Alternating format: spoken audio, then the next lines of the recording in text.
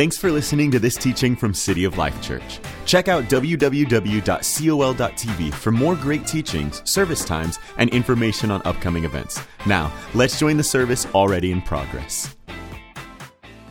Value in us. I believe it's important for us to be the kind of people that go and look for others that are lost.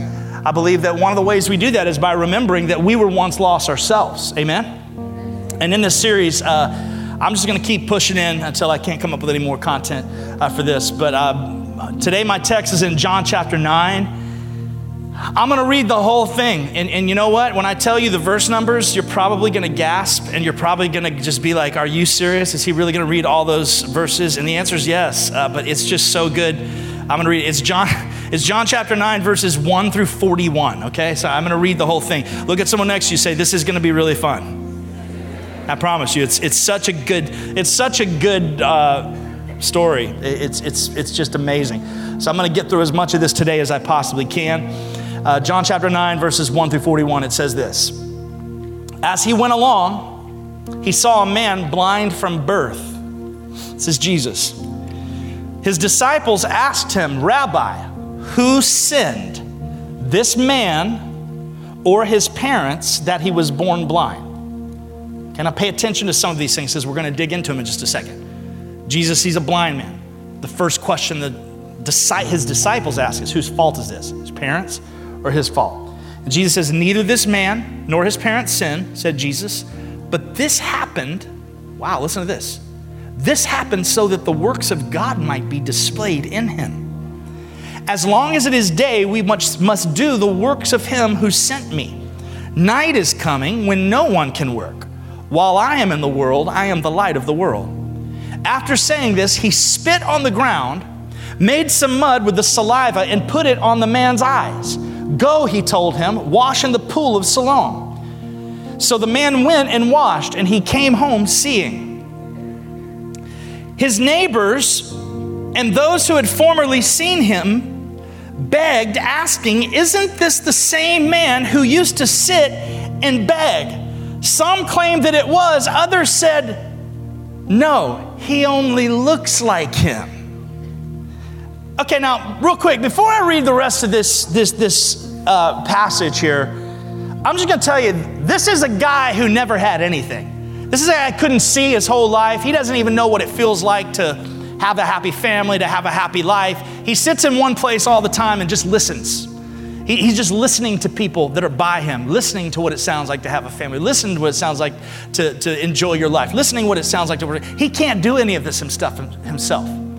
So he's lived a very marginalized life. Now he can see. He's the center of attention, but I'm going to tell you something. You can judge it for yourself. You go home and underline every time that this guy talks for the rest of this thing. This guy has got a swag level that is unlike anybody I've ever seen in the history of Scripture. I'm just going to call him the zing master, because every time he speaks in the Scripture, he zings someone. Look at someone and just go like this. Go zing, make the Z like the Zorro sign. Just go zing. Okay, this guy zings everyone. Every time he talks, it's cool. Every time he talks, a t-shirt needs to be printed. This guy is the coolest guy in the world. I mean, he's not a theologian. He's nothing like that. He's just a guy that was blind. I love this. So these haters are coming around him. They refuse to acknowledge the power of Jesus. They refuse to acknowledge the fact that this guy has been blind, completely blind his whole life. Now he can see. They refuse to acknowledge it so much that they're actually inferring, isn't this the same man? And some said, no, he only looks like him. Listen, zing number one. But he himself insisted, I am the man. If you're a dude, look at someone next to you and just go, I am the man. You're like, Pastor Jeff, I already say that all the time. This dude says, I am the man. Guys, let's make a t-shirt for the dudes that says, I am the man. I love that right there. They say, how then were your eyes open? And he replied, the man they called Jesus made some mud, put it on my eyes, and he told me to go to Siloam and wash. So I went and washed, and then I could see. I like this right here. They're trying to intimidate. Say, where is this man? T-shirt number 2. I don't know. Don't you love this attitude? This guy is so cool, man. He's like, you're asking me all these questions. I'm just trying to tell you what happened, dude. I was blind. Like, I literally have never been able to see anything in my life. I can see everything right now. You're asking me these questions about this guy. Now listen to this. It says, now they brought to the Pharisees the man who had been blind. So they're just not going to leave this guy alone. They got to know who this was that healed him. They don't like Jesus. They don't like Jesus at all. They're trying to indict Jesus. So they bring this man to the Pharisees. It says, now the day on which Jesus had made the mud and opened the man's eyes was a Sabbath. Now this is really important for us to know that in the context of the times, in Jewish culture, the Sabbath, not only was it a holy day, but they had added all kinds of man-made laws to God's law about the Sabbath. We're supposed to remember the Sabbath and keep it holy, but they added all kinds of man-made rules that you couldn't do anything on the Sabbath. Since it was a day of rest, you couldn't pick anything up, you couldn't walk upstairs, you couldn't help someone, you couldn't do anything that required work at all. So they turned this into an extreme, rather than being something about just honoring God, it became very legalistic and rules-based. So they used to judge people that did anything on the Sabbath. So they're judging Jesus for the fact that he healed a man of blindness on the Sabbath. So listen to this. It says the day on which Jesus made the mud and put it on the man's eyes was a Sabbath. Therefore, the Pharisees, or the religious leaders, also asked how he had received his sight. I love this dude. Listen. He put mud on my eyes, and I washed, and now I see. T-shirt number 4. I don't know. Let's do it. Some of the Pharisees said, this man is not from God, for he does not keep the Sabbath. But others asked, how can a sinner perform such signs? So they were divided. Then they turned again to the blind man. What have you to say about him? It was your eyes he opened.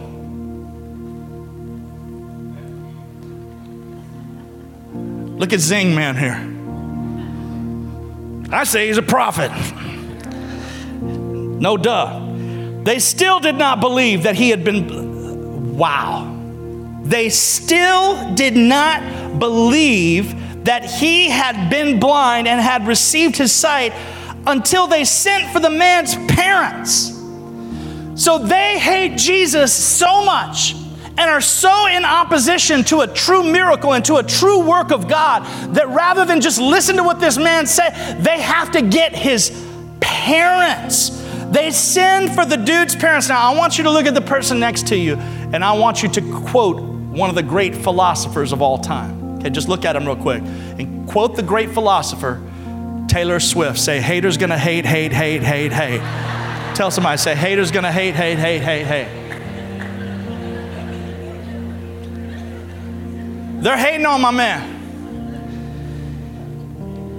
They don't even believe he was ever, think about this. Are you following this?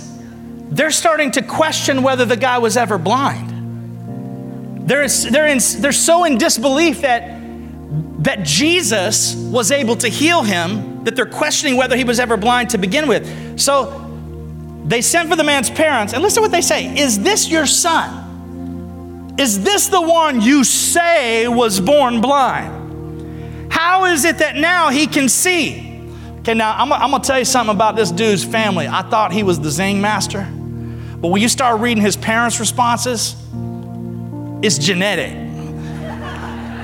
This run in the family right here, this family right here is cold. I'm telling you, everybody they run into, they be singing all over the place. No matter what they get asked, they're just throwing them out all over the place. Look at what the parents say to these religious people. We say, we know he is our son. And we know he was born blind. Double zing. But how he can see now, or who opened his eyes, we don't know. Oh, I'm going to read it off the screen. Ask him. He is of age. He will speak for himself. He sings them. He sings them. Oh, I love this family. I want to have dinner with this family. Can you imagine this stuff flying around all over the place? They're like, yo, the dude's blind. He was blind. Talk to him. Ask him. He'll tell you what happened. His parents said this because they were afraid of the Jewish leaders who already had decided that anyone who acknowledged that Jesus was the Messiah would be put out of the synagogue. So they're smart. They're intuitive. They understand that this is a witch hunt. They're coming after Jesus. If Jesus says that he's Messiah, they're going to have him killed. They kind of understand the implications. Jesus healed him of this miraculous thing. This guy's never seen a day in his life. He's our son. He's seeing only one person could do that. They get it. So it says, that's why it says in verse 23, that's why his parents said, he's of age, ask him. So listen to this, a second time, they bring back the blind dude after he's already burnt the place down. He brings it back and says, give glory to God by telling the truth, they said. We know this man is a sinner, talking about Jesus, because he's apparently a sinner because he healed someone on the Sabbath day. Oh man. Oh my Lord, this dude right here. I can't believe this dude is unnamed. I got to find out this guy's name someday, because I don't know. We may have another son and just name him whatever this name was, because this name right here is just dope right here. She's shaking her head no. She don't like that idea. Let's get a dog then and just name the dog, because this is a name that needs to be.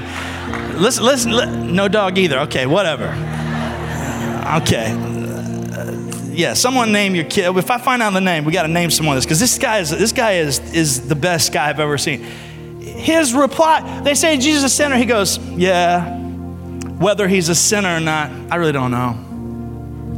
But one thing I do know. Once I was blind. Come on, is anybody here on a Sunday morning today? But now I see. Woo! I love that. He says, I don't know what you think about Jesus. And I got news for you today. I don't know what you think about Jesus. I'm kind of like him. I don't really care what you think about Jesus. What I do know is what I think about Jesus, and I know that I used to be blind, but I can see because he's good to me. He's faithful. He has laid his hands on me when I had nothing and I was nobody, and he made me something because of who he is. So you can call him whatever you want to call him. Say what you want to say about him. All I know is what I have experienced by knowing him. Woo! He's good. My Lord, I'm just reading. I'm not even in the message. I'm just reading the text. Look at someone else. You say the guy's reading the text right now. I can't even get through the text. And they asked him. These people are imbeciles. When you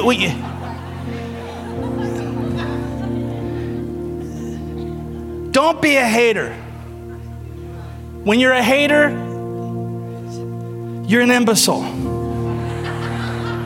Because haters are so dead set on making someone look bad that they just ignore the facts.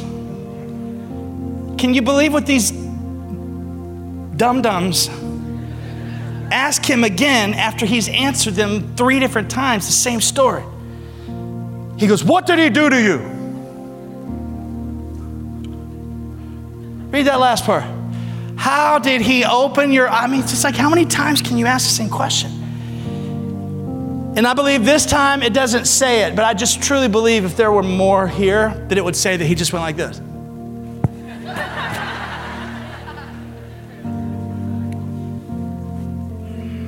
I have told you already, and yet you did not listen. Oh, why? Do you want to hear it again?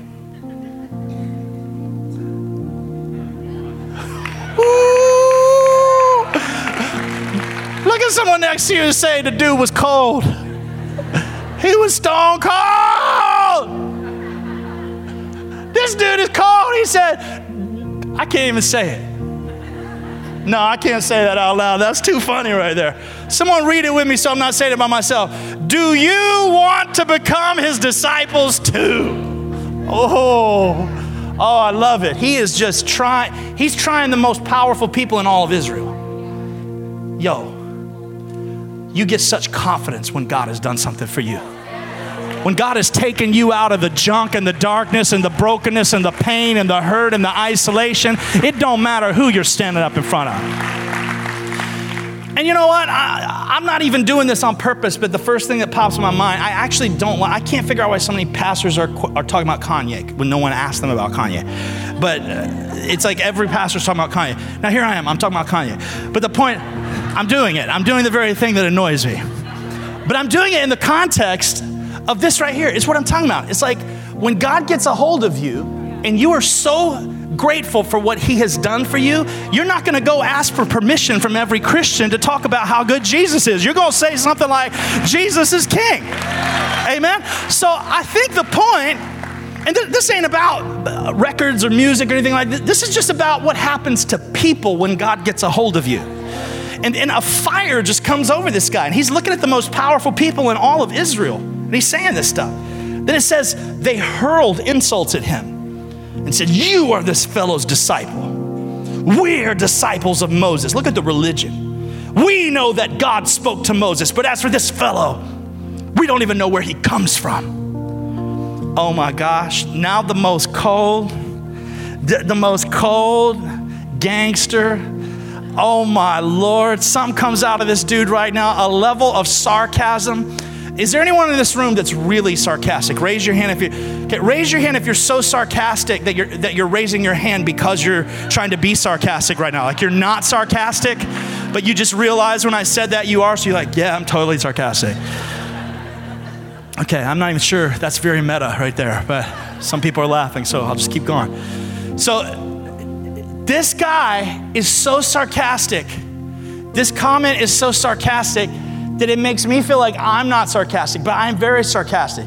And what he says right here is probably the most sarcastic thing that I've ever seen in Scripture. Not from a theologian, not from a preacher, from a dude that has nothing, but who has been emboldened by the power of the Holy Spirit, whose life has been changed. He is not worried about the consequences of what anyone's gonna say about him. All he is doing is just looking at a bunch of haters that are hating on Jesus, and he just makes fun of them. He's just literally making fun of them. Listen to these words right here.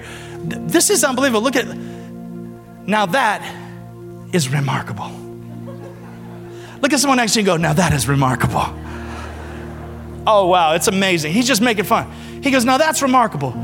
You don't even know where he comes from, yet he opened my eyes. Is that good or what? Is there anyone here today? He goes, we know that God does not listen to sinners. He listens to the godly person who does his will. Nobody has ever heard of opening the eyes of a man born blind. If this man were not from God, he could do nothing. Mic drop. This is too expensive or I would drop it right now. It says, to this they replied, you were steeped in sin at birth. How dare you lecture us? And they threw him out. So all this culminates with this guy, this poor guy, who's had nothing. He could see, now he's famous. All these people are putting him on trial, and he's like the talk of the town. And now he gets kicked out. So he's on this sort of roller coaster thing. I love this scripture, this next one in verse 35 so much. I love this because the moment that you feel like you got a miracle, but then something terrible happens, and you get kicked out or something just brings you down. I love this about Jesus. It says, Jesus heard that they had thrown him out, and when he had found him. Come on, look at someone next to you. Say, Jesus is looking for you today. He said, guys, I'm reading the text. I'm not even to my sermon. It's just taking like 4 hours, and I'm not even preaching yet. And when he had found him, he said, do you believe in the Son of Man? So what's extraordinary about this is Jesus has done a physical work on the outside that is going to be a future example and representation of our spiritual blindness and ineptness. But to this guy, he's just received a miracle. He hasn't really got the revelation yet that Jesus fully is the Messiah. And he goes, do you believe in the Son of Man? And this guy goes, who is he, sir? Tell me so that I may believe in him. And Jesus goes, I got some zings too. You've now seen him, and it's the one that you're talking to. And the man's like, Lord, I believe. And he just worships him. And Jesus said, for judgment I have come into the world so that the blind will see, and those who see will become blind. This is the summarization of this whole text right here in verse 40 and 41. It says some Pharisees who were with him and heard him say this asked, what, are we blind too? And Jesus says, if you were blind, you would not be guilty of sin. But now that you claim to see, read it with me, your guilt remains. Now I'm done with the text. So I'm going to preach to you today a message called No Lost Causes. I once was blind. Father, bless the rest of this message. Thank you for every person in this room. I pray that the Word of God builds our faith today, that helps people that are in broken situations realize that you're looking for them, and that you always bring hope wherever you go. Nothing's hopeless if you're in it. In Jesus' name, amen. You ever been through something before that's tragic or terrible or painful? And the first question that you ask yourself, now look, I need some real people here today. Don't put on your church face real quick. Just be a person for a second, okay? Anybody ever been through some stuff that's hard, and the first question that pops in your head is why? If that's you, just lift your hand. The first question that pops in your head is why. Okay, good. We've got a lot of humans here today. I think that is very, very natural. It's a very natural thing. I mean, I was talking to First Service. I got some people in my life right now. They're going through some tough things. And it's like when you see the people walking through things and you know who they are, you know their character, it's just like, why? It's like, you know, you ever seen something good happen or something bad happen to a good person? You're going, they don't deserve it. Or maybe you're the good person. Or you feel like you're the good person. You don't deserve something that's happened to you. I think we go through these questions, and it brings up this concept about suffering. And honestly, it's a very deep idea, a very philosophical idea. C.S. Lewis, who is probably one of my favorite theologians and Christian writers and authors, he calls this, he has a book I love that's called The Problem of Pain. And this concept of the problem of pain, the reason pain is a problem and suffering is a problem is it presents a philosophical dilemma of how can we have an all-good God and an all-loving God if evil exists in the world? What is the origin of evil? If God is all good, how can he allow things to happen, terrible things that we don't understand, if he's all good? I mean, wave your hand if you've ever thought that. I mean, these are questions that we deal with. Even if we're people of faith, we deal with these kind of questions. And I think that when we've been through something, we see in the text of this story that the first questions that Jesus' disciples ask him about this blind man, think about it. He says, they say, whose fault is this? It's the same way we think about our lives.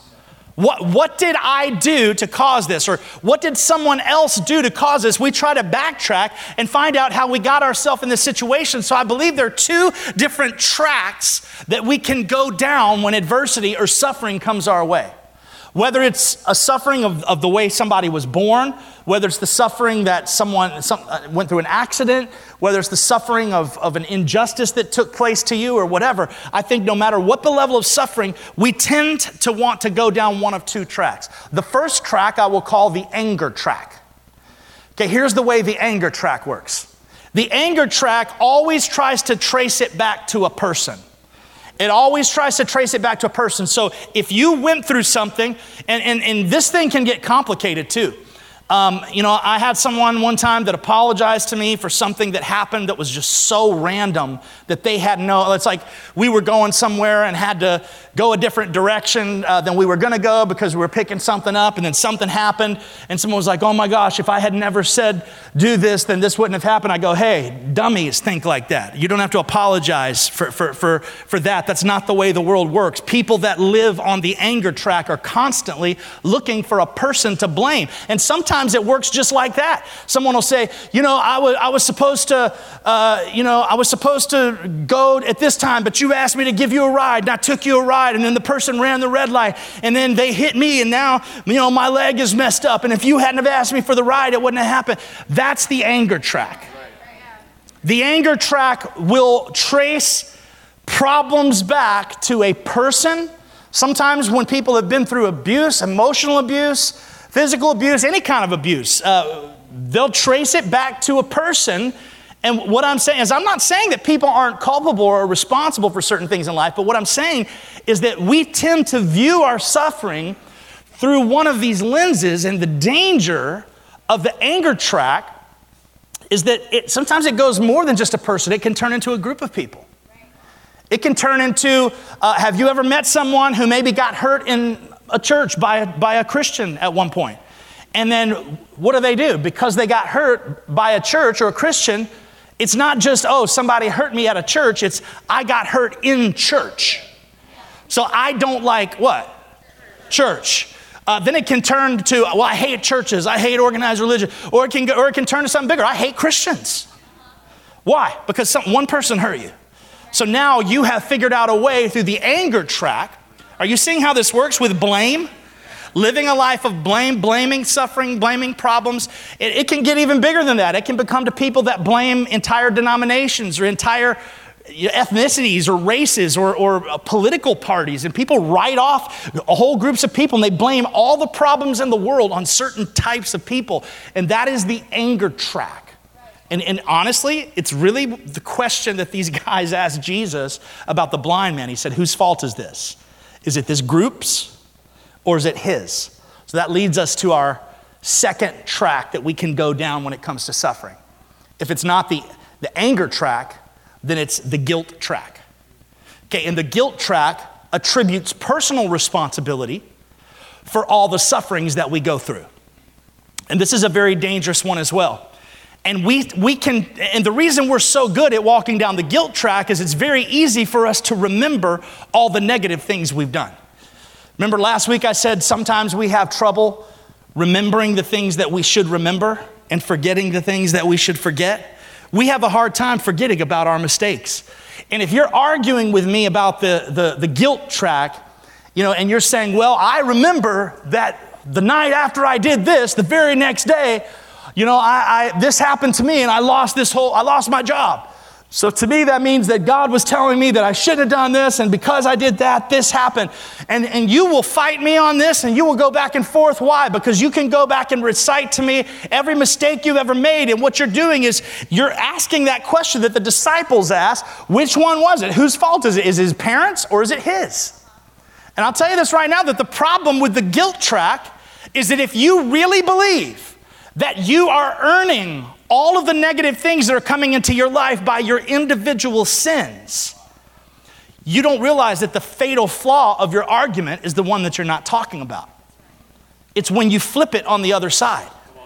Because if you believe that you were earning all of the negative things that you were doing in your life, then also the part you're not talking about is somewhere in the back of your mind, you think that you're also earning all the good things that come into your life by all the good things that you do. And that's not the way the Bible works, because the Bible says every good and perfect gift comes from above. Somebody better clap your hands and give God a praise this morning for that. You can't earn. Come on, are you here today? I said, you cannot earn the goodness of God. You can't earn the favor of God. You can't earn the grace of God. We don't have the ability to earn those things. These are gifts that are given to us freely and abundantly by a God that loves us. So both of those tracks are dangerous. And I'm worried that when we get stuck in those ways of believing, we have a very warped view of our lives and the pain that we go through. Sometimes this, if someone has cancer or someone in their family has got a disability or something, we'll view our whole life through these lenses and we'll think, what did they do? I was once at a funeral of a child, and it was just one of the most sad things in the world. Someone got up at the funeral and said, the question we have to ask ourselves is, how did we let this happen? This child had a rare disease that was just, no one knew how to cure. It was the most crazy thing in the world, but said to an entire room, and this was a spiritual leader that said this, it was inferring that it was like sin or like the lack of faith that was in the room, and it was just one of the most ridiculous statements that I've ever heard in my entire life. I'm like, do you not understand the Bible? Do you not understand that every good thing comes from above? Do you not understand that Jesus became a curse and canceled the curse against us? That the Bible says that while we were yet sinners, Christ Jesus died for us? That we can't earn curses any longer because we're not under the curse. Come on, look at someone next to you and say, we're set free. So here we are. I'm only in, my Lord, is that verse 3? I'm in verse 3. And Jesus answers this line of thinking and he says, neither this man nor his parents sinned. Can I get an amen from someone? Amen. The answer to where does suffering come from? Whose fault is it? It's neither. It's not a person's fault and it's not your fault. I think that's really important for us to say that out loud today. Say, it's not a person's fault. Put your hand on your heart and say, it's not my fault. That's tough. That's tough. That it's not a person's fault and it's not my fault. We have to believe that though. Because it's the answer Jesus gave. It says, but this happened so that the works of God might be displayed in him. I love that so much because this shows us that neither of our built-in tracks accurately explain suffering. That suffering is tied to sin, but it is not the sin of an individual that's done something to us, and it's not even our own personal sin. Romans 5:19 says this. It says, for as by one man's disobedience many were made sinners, so by the obedience of one shall many be made righteous. What is that talking about? That's talking about Adam with original sin. It means that we were born into sin because humans have a problem. We sin. What's our other problem? We're created in the image of God who is without sin. So there's this conflict that's constantly going on to live that renewed life. That's why the Bible says, don't be conformed to the pattern of this world, but be what? Transformed by the renewing of your mind. We constantly have to continually be transformed in our life so we don't slip back into the old way of living. So what Jesus is saying is that what this guy is going through, it's almost like we planned this song today for my message and we actually didn't. You take what the enemy meant for evil and you turn it for good. It's like whatever you're going through, whatever struggle you're going through, what God is saying is, I understand that you want to question it. I understand that you want to go down the anger track and blame someone. I understand that you want to blame yourself. But stop asking all those questions. You live in a sinful world. You live in a fallen world, which I have come to redeem. Now let's take that brokenness and let's use it as a platform to share my love with as many people as possible. Amen? Come on, let's give God a praise this morning. I love it. We were born spiritually blind, spiritually dead. Suffering is all around us. Man, if you don't see it, you're not looking. If you don't see it, you got to look closer. If you don't see homeless people, broken people, if you don't see disabled people, people that are struggling, having a tough time, I mean, please do not check out and go, well, Jesus said, I've come that you may have life and have it more abundantly, and I'm focused on my abundant life. Well, your abundant life should be taking the hope of Jesus to broken people. God gives you, what is abundance? It means more than enough. He gives you more than enough so you can give the more to someone that doesn't have enough. That's the whole point of more than enough kind of life. I believe that's why we don't see more people healed. Because we're not living a life out of the abundance of the power of God where we feel like there's enough for us and enough to go around that everyone else that needs what they need can get it too, because it's overflowing from our lives. That's the point. Jesus says, I'm going to take your story. I'm going to take your brokenness. I'm going to take your tragedy and I'm going to put my hands on it and I'm going to turn it around. I'm going to turn it into a testimony that nobody can deny, no matter who it is.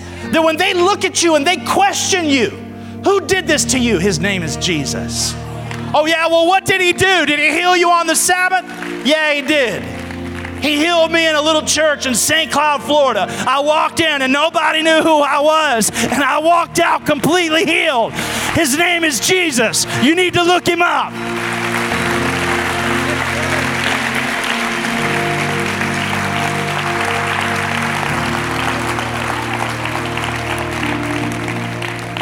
See, The point of this is that in your brokenness, Jesus will come into the middle of your brokenness and he will be with you. He will lay his hands on you personally, touch you personally. And even if you don't get the same miracle that this guy got physically, you will get it spiritually. You will have your eyes open. You will get your eyes open. If you let Jesus lay his hands on you, your eyes will be open spiritually. This is an example. It's an illustration for us. It's a literal story, but it's an illustration. Jesus turned the whole thing into an illustration of our spiritual blindness. See, I love this. Psalm 34 says, I will bless the Lord at all times. When? At all times. His praise shall when? Always. You got a different version. I'm going to read that. I will extol. Oh, I like that right there. I will extol the Lord at all times. I'm going King James on y'all. His praise will always be on my lips. Go to the next part. I will glory in the Lord. Let the afflicted. Come on, that means anybody that is going through suffering today. It says, let the afflicted hear and rejoice. Somebody rejoice today. If you're afflicted, rejoice today. Come on, praise him today. Somebody give him a shout today. If you're afflicted, rejoice.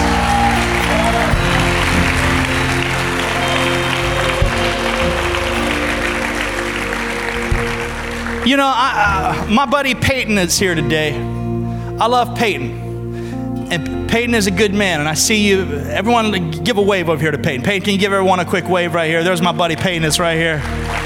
Peyton is in church all the time. And unfortunately, Peyton, me and you are FSU fans, and we got our tails kicked by Miami yesterday. So I won't bring that up because I don't want to make you feel bad.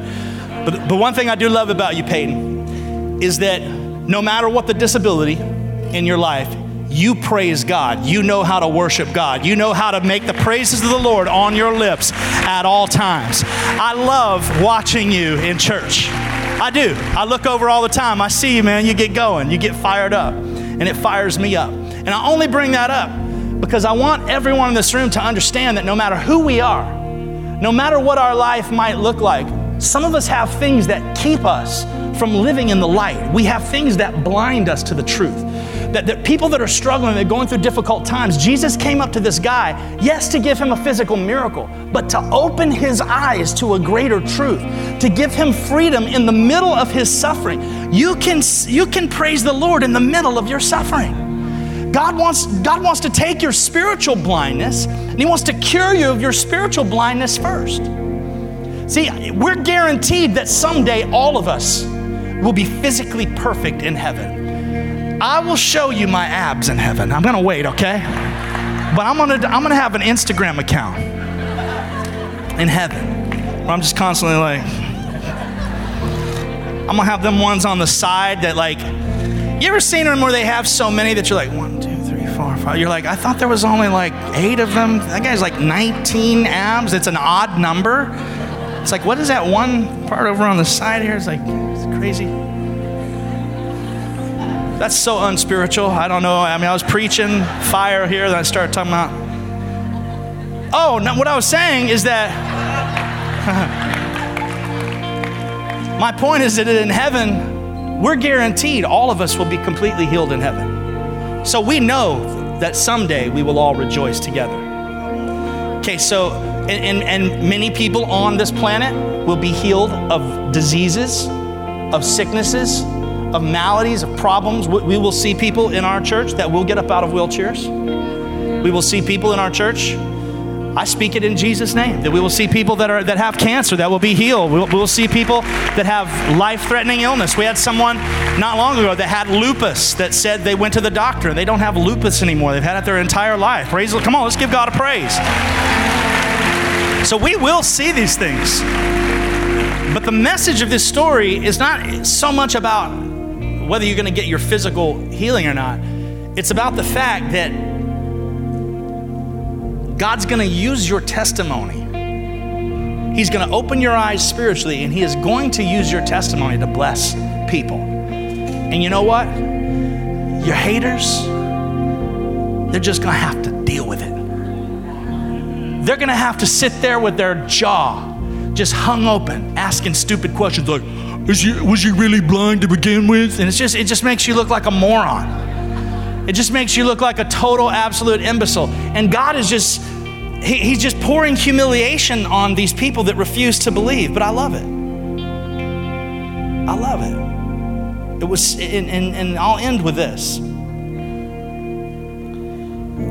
You know, it says that after saying this, he spit on the ground and he made some mud with the saliva and he put it on the man's eyes. And he said, "Go and wash in the pool of Siloam." The man went and washed and came home seeing. I love this. It was so unconventional. I want you to think for a second about how nasty that is. You're like, that's blasphemous. It's Jesus. I don't care who it is. It's nasty to spit in someone's eyes. Okay, so, I mean, just if you look around real quick at anyone in this room, can you imagine how weird and gross it would be for someone to just go, just a big pile of spit, and to go like this, and then to make a little mud pie with the spit and take the stuff and just start smearing it in your eyeball. Do you know what it is? It's actually offensive. Oh, there's a good word. That's why I put it in my notes. 5 different points I want to get into about what Jesus did to heal this guy. Number 1, he did it because it's offensive. 1 Corinthians 1:18 says, "For the message of the cross is foolishness to those who are perishing, but to us who are being saved, it is the power of God." So what I'm saying is that Jesus, on this journey of healing and on this journey of getting your sight, he's going to do some stuff that will offend you. And if he hasn't offended you yet, you may not have met him yet, because that's what he does. That's what this scripture means. It means to people that don't understand the message, it offends them. And it offends you. But when you start realizing, man, hey, this thing can save me, you give into it. And you go, man, this is the only thing that can save me. And it becomes your hope. I don't even have time. Guys, I just don't. I'm going to have to do the rest of it. I got so many more pages of notes. I'm only on, there's 41 verses. I'm on, what am I on? I'm on verse 4.